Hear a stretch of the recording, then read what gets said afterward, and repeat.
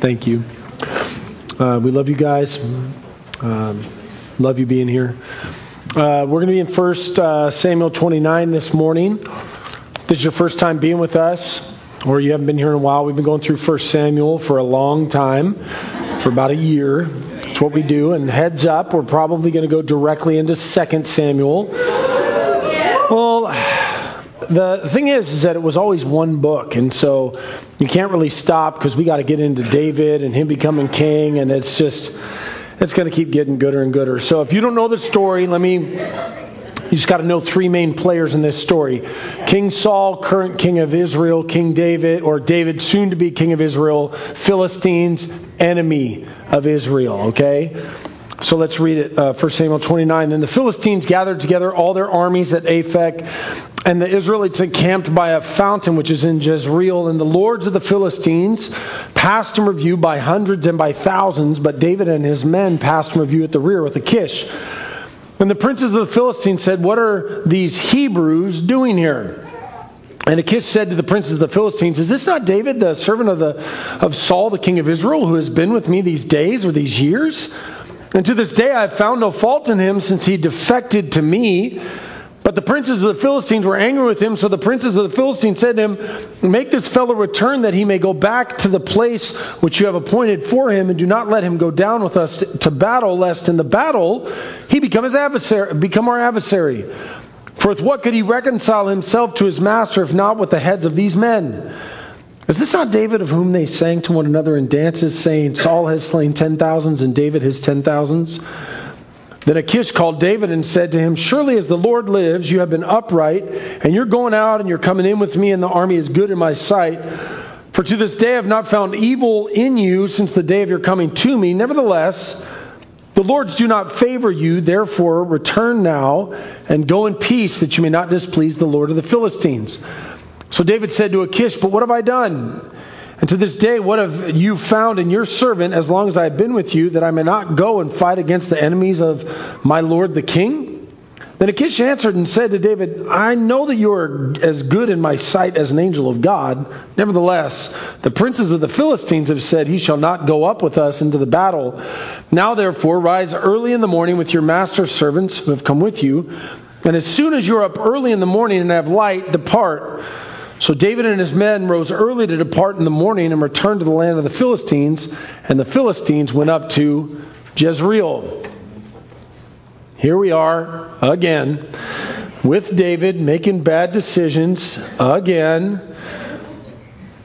Recap the story, and I always like to recap the story because even myself, sometimes I read these stories and I'm like, what's going on in this story? Let me give you the quick version, okay?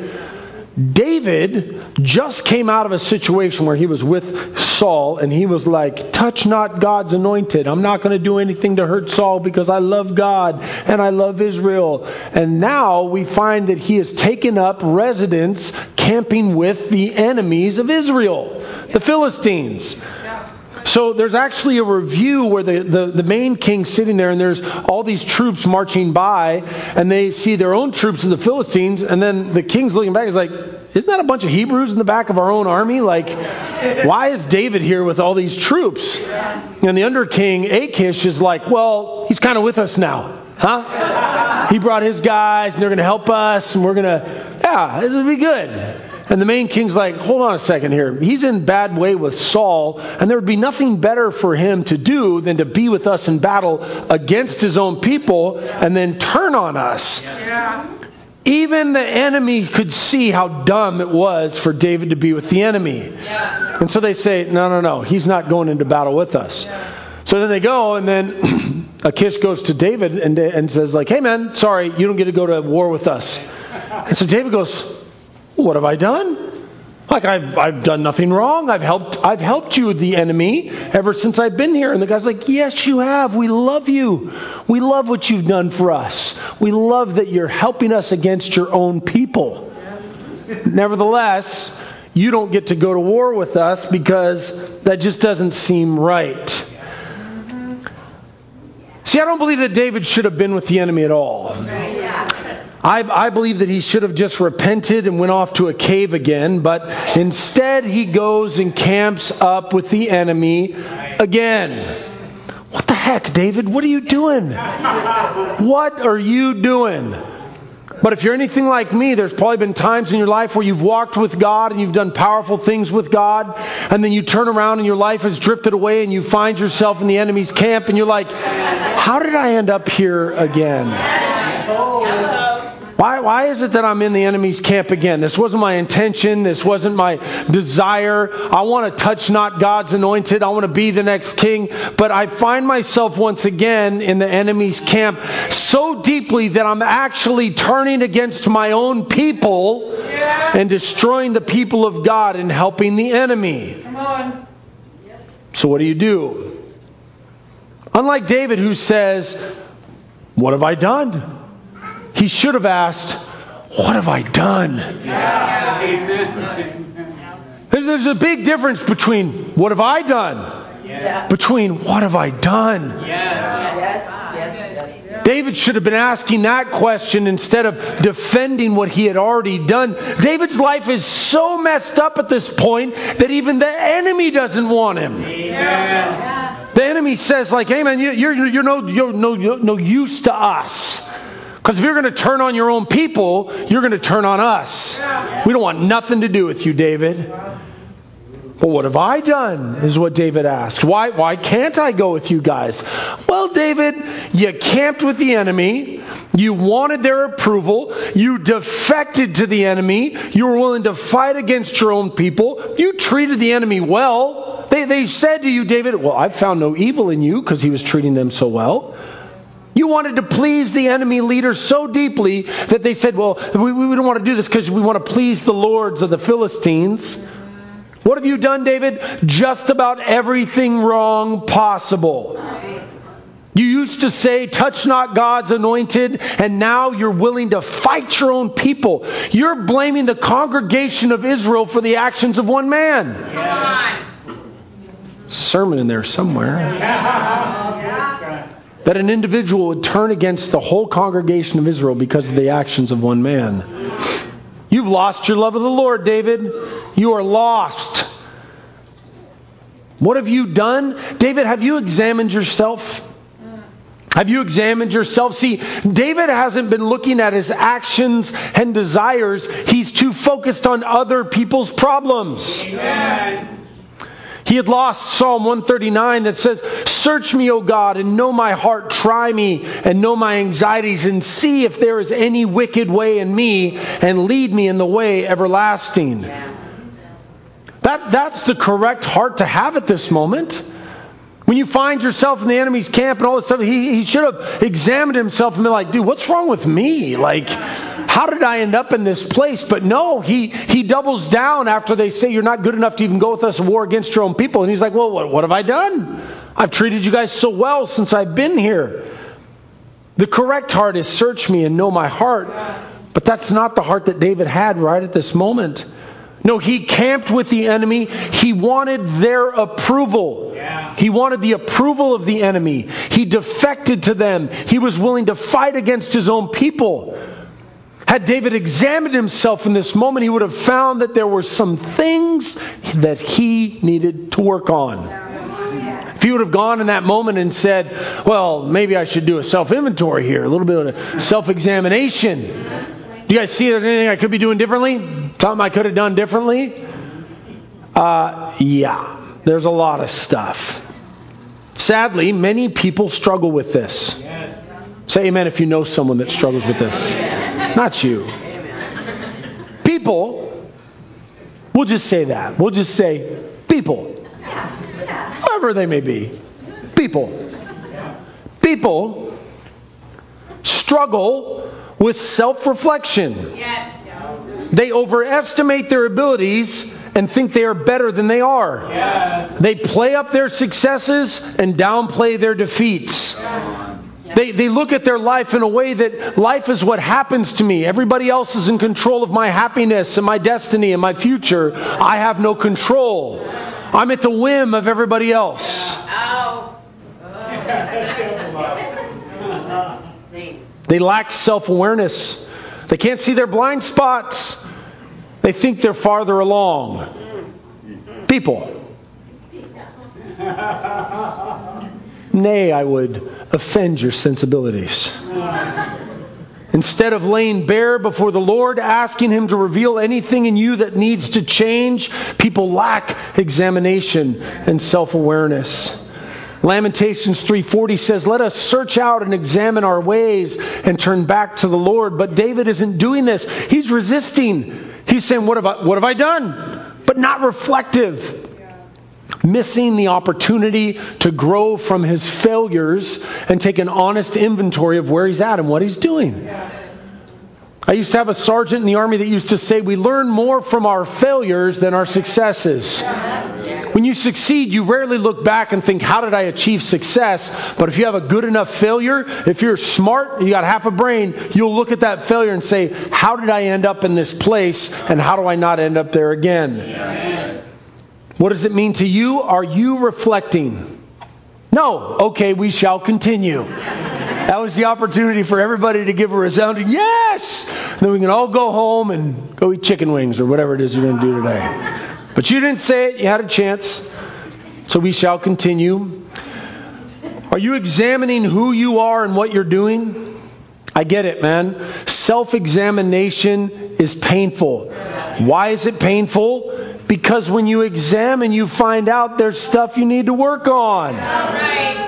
Nobody likes it. No one says like, hey man, what are you doing this weekend? Sitting around, man, self-reflecting, inventory time. What's wrong with me and what do I need to fix? Truth is, many people struggle with this because they can't face the reality of who they are and what they do. If their hearts were laid bare before God, they would be faced with the reality of their wickedness and they'd have to actually respond to it. You'd have to actually work on it. Broken relationships, haughty attitudes, inconsistencies, hypocrisy, destruction, doubt. See, the Bible makes it very clear in 2 Corinthians 13:5. It says, therefore, examine other people to see whether or not they're in the faith. Test them. Do you not know that if you don't test them, that you can't see whether or not they've been disqualified? No, the Bible says examine yourselves as to whether you're in the faith. Test yourselves. Do you not know yourselves that Jesus Christ is in you, unless indeed you are disqualified? See, a Christian should be spending time before God asking, Lord, what is it in me that you do not like that you want to change about me? Because if you don't ask that question, you can find yourself with the enemy and then asking, how did I end up here? That's good. But a Christian willfully submits himself to examination and says, Lord, search me, try me, examine me. Lord, why do I do this? And what can you do in me through the power of the Holy Spirit to fix it? How am I the contributing factor to my own destruction? I mean, the Bible even says in 1 Corinthians 11:28, but let a man examine himself.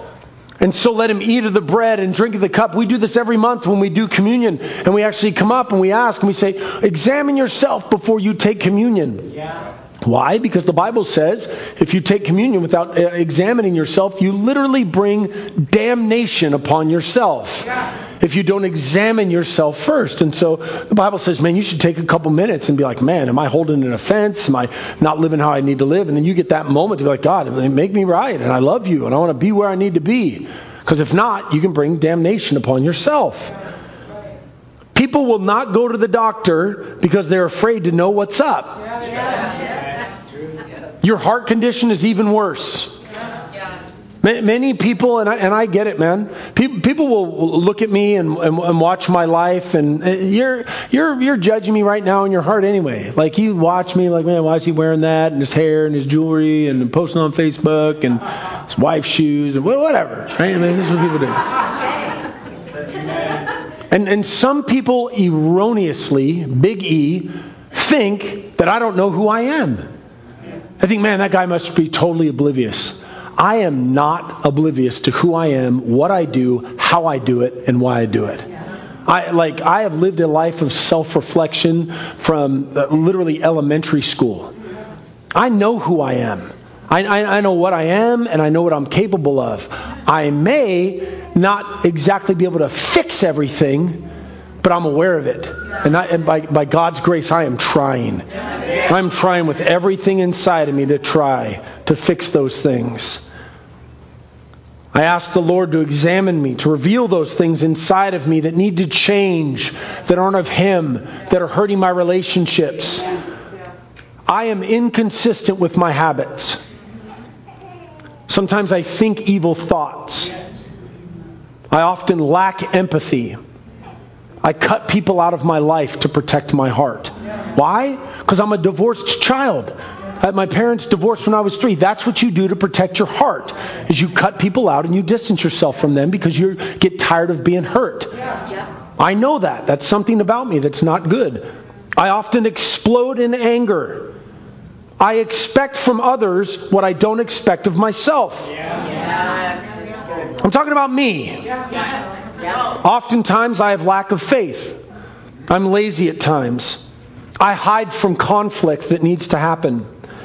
Matt Krachunas, purposefully pretend I didn't see or hear something so I don't have to be held accountable for it. I often worship the opinions of men. I worry about my future. I ruminate on things that I need not ruminate on for an extended period of time. Don't say to me, I don't know myself. I know myself. That's the stuff I'm willing to share. I don't think we have time to just go through all the stuff that I need to work on in my life. And I don't share that because I need your pity or your adoration. I don't want to sit here and preach the scriptures at you and pretend in some way that I'm grandstanding. You're like, well, he's got stuff to work on. Listen, man, how much time you got? I know who I am because I spend time before God asking Him, saying, examine me. If I'm going to lead your church, if I'm going to lead your people, God, I've got to be better than who I am. 2 Peter 1:10, therefore, brothers, be all the more diligent to confirm your calling and election, for if you practice these qualities, you will never fail. I don't know about you, man, but I want to make it to heaven. I want to go to heaven. I want to live life everlasting. I want to stand before Jesus and have Him look at Matt and say, well done, good and faithful servant. That's right. I don't want him to be like, I don't want that. And I get it, man. Self-examination is painful. It's the worst. You know, Crystal and I, we've been working out together ever since we've been married. We've been married for 21-something years. We used to go work out at the Post gym, and so last couple months, the trainer, and I've told you guys, the trainer at the gym, for some reason we become his little project. And it's interesting, when he started talking to us, my initial response is always like, bro, but check out what I've been doing for the last 20 years. Right? Because what's funny is that when he started to train us, he doesn't care about biceps and pecs. He wants to focus on the core. He wants to focus on here. And I'm like, but check out these biceps. Check out these pecs. You know what I mean? No guy goes into the gym going, bro, we're going to hit core hard today. No, man, curls for the girls. Right? Skies out, thighs out. You know what I mean? No guy comes up and is like, bro, how's your core? They're like, dude, how much can you bench? It doesn't matter if you got chicken legs. Bro, I can bench. You know what I'm saying? But the trainer says, we want to work on your core because you're middle-aged. Dang it. How did that happen? He said, you work on your core, it's going to help you with your slips, trips, and falls when you get into your 60s. But the time to work on it is now. Well, I don't want to focus on what I'm bad at. I want to focus on what I'm good at. There might be a sermon in there. A lot of times people want spiritual biceps without working on their spiritual core. David asked, what have I done? David, have you been honest with yourself? Like you can examine yourself, but once you've examined yourself, are you willing to be honest with yourself? See, David was telling himself lies. He says, I haven't done anything. I haven't done anything. He wasn't just not examining himself. He wasn't being honest with himself. Remember, this is the guy that killed Goliath. This is the guy that fought lions and bears. This is the future king. This is the guy that led people and slayed the Philistines. He did all these great things. But in this moment, he lacks honesty about where he's at spiritually. Bro, you're with the enemy. You're fixing to attack your own people. He's unwilling to even admit that what he has done and what he is doing is wrong. As many of you know, I was in the military. I was in the Army for 6 years. And the Uniform Code of Military Justice, the UCMJ, it's the one that covers all 5 branches of the military, says that if you furnish arms to the enemy, that's aiding and abetting the enemy. Protecting the enemy, passing on intel to the enemy, even communicating with the enemy is punishable by death. And I don't care what history book you read, there is not one army in the history of humanity that would say, if you help the enemy, that's okay.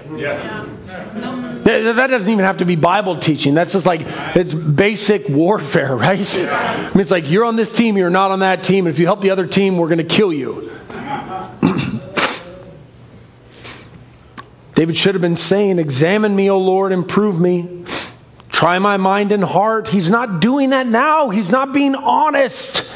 He's looking past his sin into the enemy's camp, trying to help them. See, Job was the first book written in the Bible, and so to me it's very primary in my belief, because if you look at something that's the first book, there's so much truth in it that's kind of building on everything else. And in Job 13:23, Job even asks, how many are my iniquities and sins? Let me know my transgression and my sin. From the beginning of the foundations of who we are as Christians, we've been a self-reflective people.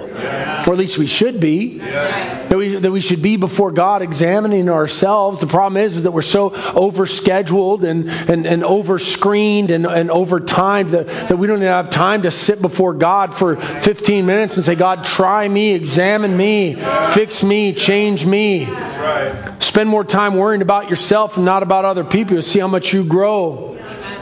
But after you've examined yourself, you've got to be honest with yourself. Because if you're not, you're never going to grow into who God needs you to be for the kingdom. You must examine yourself. And when you find that inside of yourself, you've got to be honest with God. You've got to say, do you know what, Lord? Yes.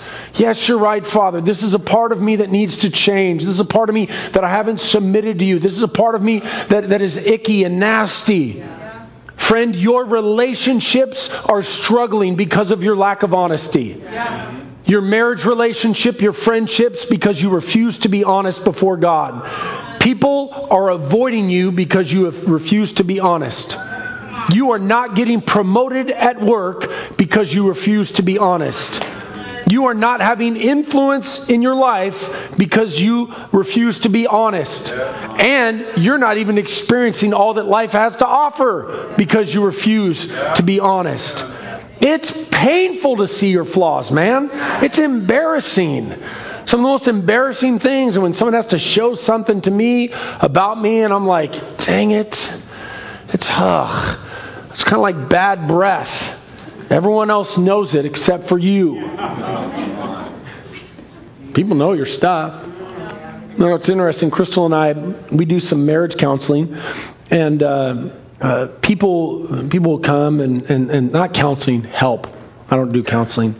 Well, sometimes individuals will come to me because they want to talk to me about their marriage relationships. And it's very interesting being in my position. People come to me usually once, and then they'll come because what they're looking for is someone to be on their side to explain why their spouse is so horrible. Because the spouse is the problem in the relationship. It's not the individual, right? And you should see, it's like I could be a umpteen gazillionaire if I could do a reality show. It would be the best one ever because people are like, where's and then like once they are done talking and I'm like, oh, so that's about your spouse. I take out my spiritual flashlight and I shine it on their hearts. And I said, let's talk about you. Let's talk about how you're contributing to this.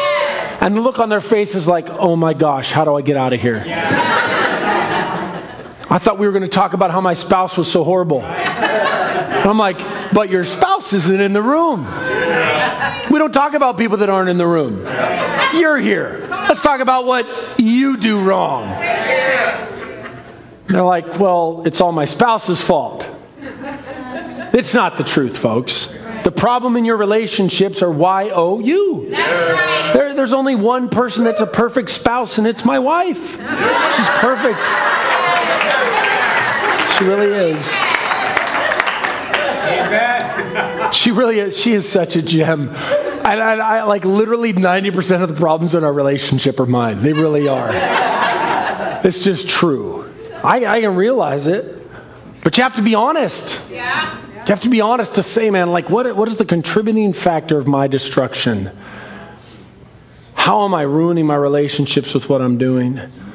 You have to be honest with yourself about your sin and your shortcomings. You have to. Titus 1:16 says, watch this, they profess to know God, but in works they deny Him, being abominable, disobedient, disqualified for every good work. Are you professing to know God and then denying Him in your works? And I get it, man. Self-reflection, self-examination, self-honesty. Some people think that I don't know what I'm doing up here. Okay? I don't get some sort of macabre pleasure from coming down here and screaming at you about the Scriptures. I wish with everything inside of me that as your pastor that you would understand that the reason I preach the way that I do is because I'm going to answer to God for it, and I love you and I love Him. But it's not easy. It's not easy.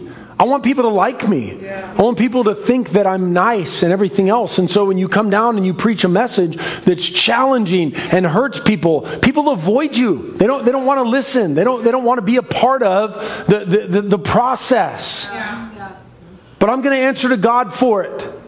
And so I fear God more than I fear man. But I have sat here over the last 16 years. 16 years. And I've literally sat here in church, and I've watched people that will pray and worship and kiss my spiritual backside for years. And then it comes out. Adultery, child molestation, prostitution, stealing from work, talking bad about people in the church, plans for destruction. Some of the most grievous sins that are possible in humanity. And they lied to me and lied to the church for years. Years. Even under preaching such as this. That's right. And so when people say, why does he preach like that? Because, friend, I'm doing everything within my power to bring a spirit of honesty into your life, that you will not see destruction, that I will not visit you in prison and seeing you cry through a window saying, how come you never told me? Friend, I will tell you until the day that I die. I don't want to sell ice cream and have people like me. I want to preach the gospel of Jesus Christ. Suffer what may come. The culprit is always lack of honesty. And the path to dishonesty starts with comparing yourself to others' sin. Oh, I'm better than this man. You minimize your own sin. You tell yourself half-truths. You cover up your transgressions before God and others. Folks, wide is the path that leads to destruction. Narrow is the path that leads to life. One of the scariest verses in the Bible is Matthew 7:21 through 23. Many will come to me in that day and say, Lord, Lord, do we not prophesy in your name? In your name do we not do many wonderful works? In your name do we not cast out devils? And I will say to those people, I say, I never knew you. Yeah. I never knew you. That's right. Lord, Lord. On that last day, will we not come and say, we attended church on a regular basis. We paid our tithes and we volunteered. And the Lord will say to many on that day, away from me, I never knew you. Yeah. Pretending that I'm somewhere where I need to be without recognizing there's something inside of me that needs to be changed by God. In the book of Ezekiel, and Ezekiel was a prophet of God, and he, like many prophets, were trying to get people to turn their hearts towards God. Man, I wish I had someone in my life that cared about my spiritual development as much as the pastors of this church care about yours. Man, I wish it. So Ezekiel is preaching to the people of Israel on how to turn back to God. And God speaks to Ezekiel here. And this is what it says. It says, as for you, son of man, God speaking to Ezekiel, the children of your people are talking about you beside the walls and in the doors of the houses. And they speak to one another, everyone saying to his brother, please, please, come and hear the word that it comes from the Lord. So they come to you as people do, and they sit before you as my people, and they hear your words, but they do not do them. For with their mouth they show much love, but their hearts pursue their own gain. Indeed, you are to them as a very lovely song of one who has a pleasant voice and can play well on an instrument. For they hear your words, but they don't do them. And when this comes to pass, surely it will come, then they will know that a prophet has been among them. I get it, man. I'm a good preacher. And I don't mean that pridefully. I preach well. I know it. And a lot of people love to come listen to me preach, but it's utter and complete nonsense to come and listen to me preach and do nothing with it. What am I, a monkey? And you put the coin in, you turn the thing, and then I come up here and dance like, oh man, that preacher, he's the best. I don't want your adoration. I want you to do the word of the Lord.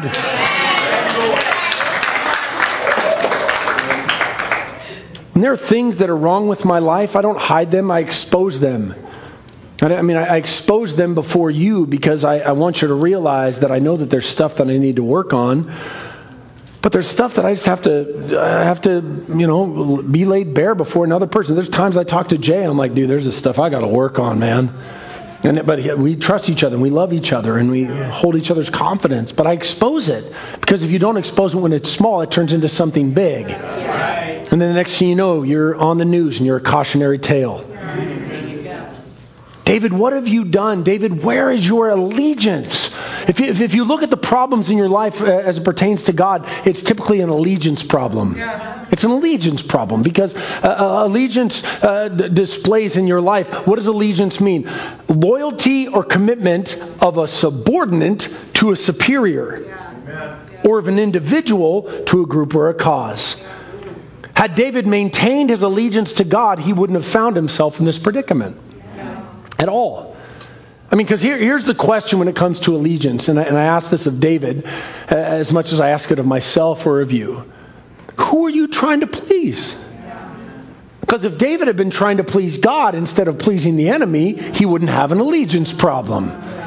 But his allegiance was not to God. He wanted the approval of the enemy. He wanted to be well regarded by the enemy. He had an allegiance problem. Seems like when things get hard in your life, David, you run into the arms of the enemy and start to attack your own people. You don't repent, you don't examine, you aren't honest. Who do you give glory? Who do you have allegiance to, David? Yourself, to man, or to God? Psalm 79:5 in the Amplified says, how long, O Lord, will you be angry forever? Shall your jealousy, which cannot endure a divided allegiance, burn like fire? Folks, God does not allow or desire any allegiance to anything or anyone other than Him. Read your Bibles. God demands your total and complete allegiance in everything. There's no halfway serving God. There's no somewhat serving God. There's only 100%. That's all that it is. And I'll tell you, the scripture that's been in my mind for the last year, I reflect on it almost daily, is Ephesians chapter 5. Ephesians chapter 5 talks about the relationship between a man and a woman. Wives, submit your husbands unto the Lord. Husbands, love your wives as Christ loved the church. Big treatise that he talks about in the marriage relationship. And there's this little nugget right in the middle where he says, I speak concerning a great mystery, but I'm speaking of Christ and his church. Yeah. I don't know one person that is married that would say, I appreciate that my spouse is faithful to me when they're with me. No one wants to be somewhat married. No one wants to be halfway married. Total and complete allegiance 100% of the time. And if it's not, that marriage will never work and it's not going to last forever. I speak concerning a great mystery, but I speak concerning Christ and His church. The marriage relationship can be a word picture for us of how we live for Christ. David knew not to associate with the enemy. These are the enemies of God and Israel. Proverbs 24:21 in the Amplified. My son, reverently fear the Lord and the King. Do not associate with those who are given to change of allegiance and are revolutionary. What does it mean to you? Examine yourself.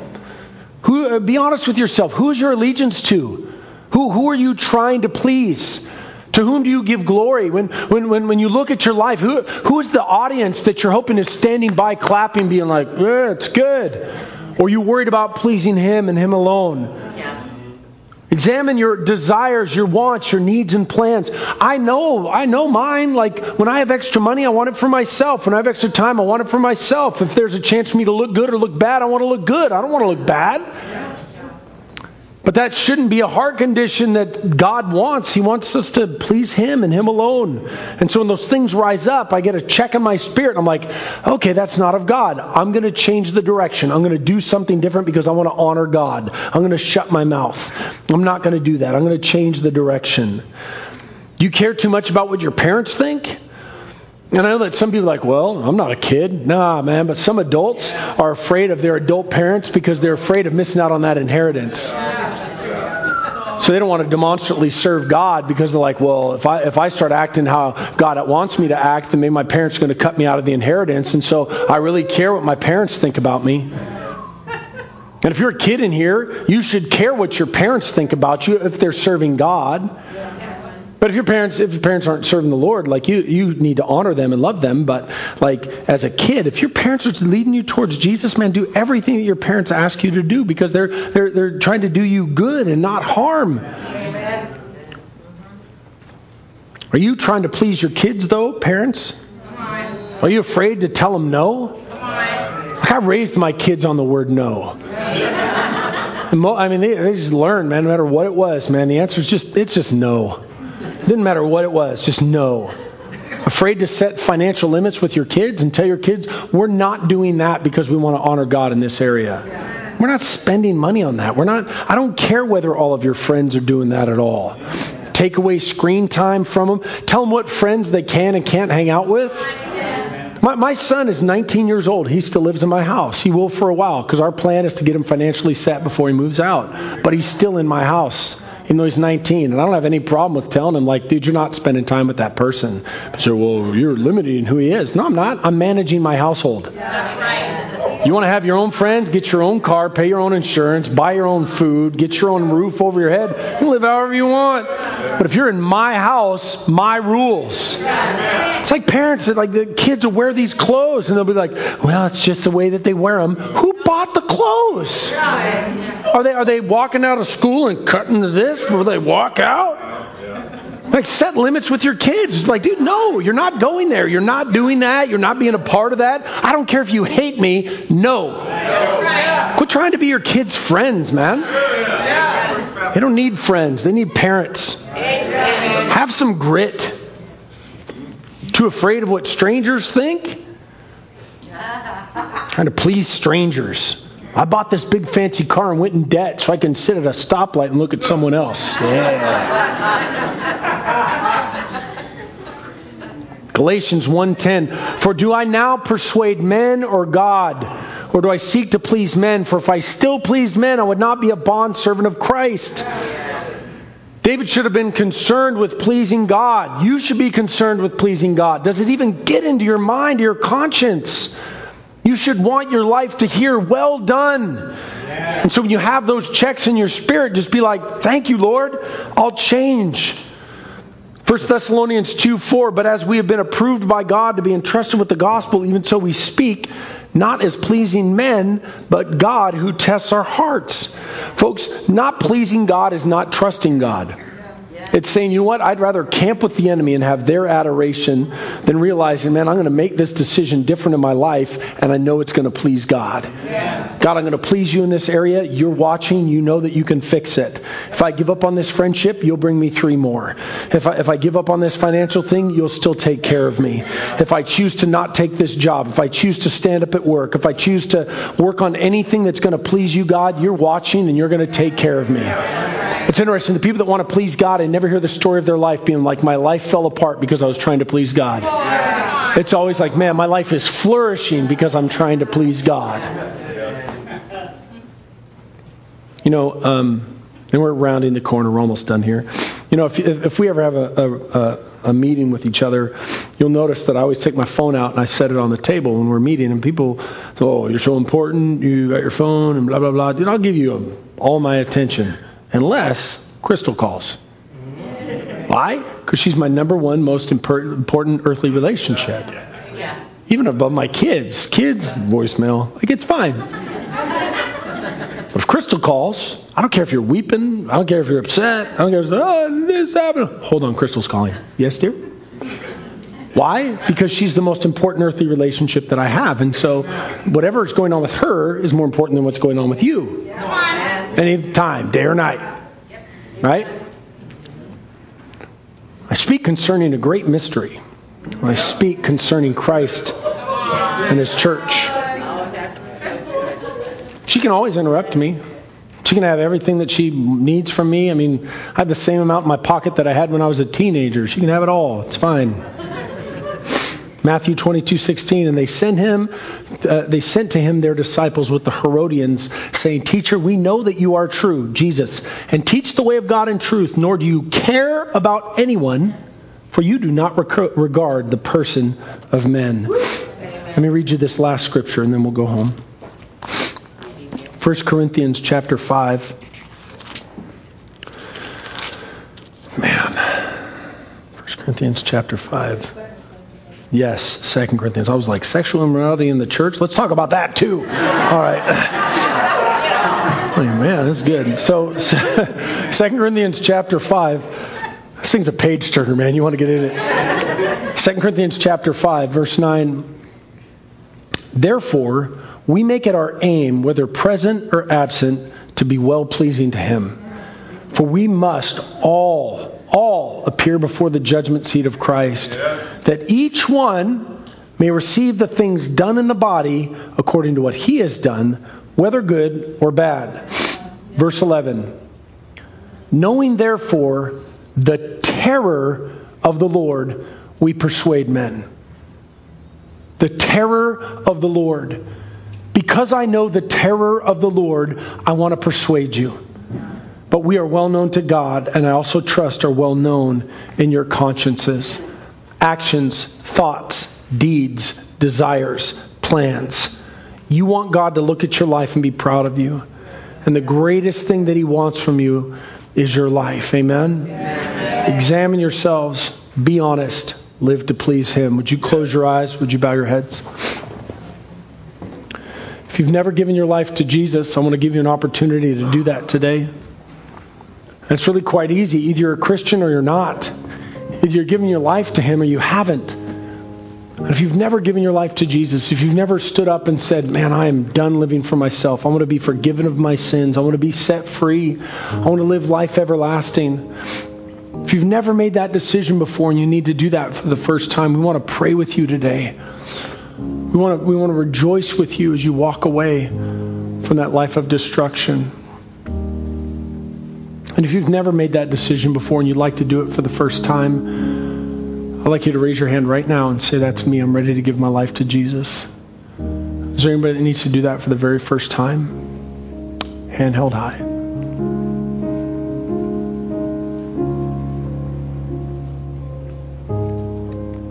Maybe you've been far from God. Not like hey, I had a bad month. Like, you've known the truth. You walked in the truth, but you've been so far from God, and you're like, how do I even get back?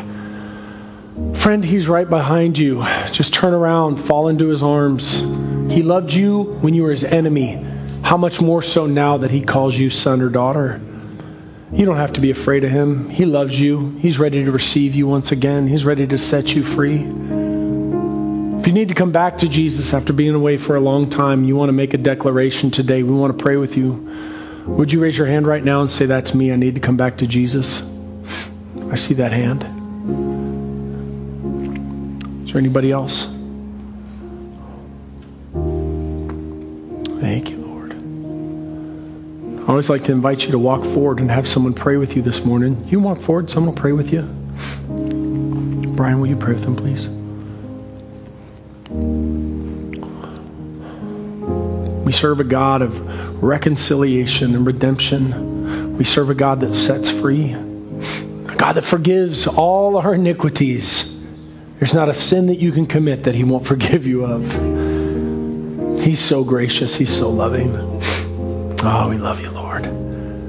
Father, we pray that we would be people that live a life of examination, of honesty, that would be pleasing to you, Lord. That we would not find ourselves in the enemy's camp, but we would live our lives wholly and completely for you. We praise you and we thank you in the mighty name of Jesus, and all God's people said amen. Amen. Amen. Amen. Thank you, Pastor Matt. Let's all stand up. So right after this, don't forget, go get your kids. They miss you. Then go to the AMC hangout, get to know each other. And then after 2 o'clock, the Revelation class in here. So make sure you come in. It's going to be amazing. Let's pray. Lord, we give you honor. We glorify your holy name for your love, Jesus. We thank you, Father, for the word that's gone forth today, God. We are praying a covering over it in the name of Jesus, Lord. We are asking you, God, that we may open our hearts, oh God, this week, Lord, so you can reveal those things, Father, in us, Lord, that are keeping us from you, Jesus. We ask you, God, to go deep in and tear apart our hearts, O King of glory, God, and rebuild them according to how you want them to be, Jesus. We praise you, we honor you. In Jesus' name, amen. Have a good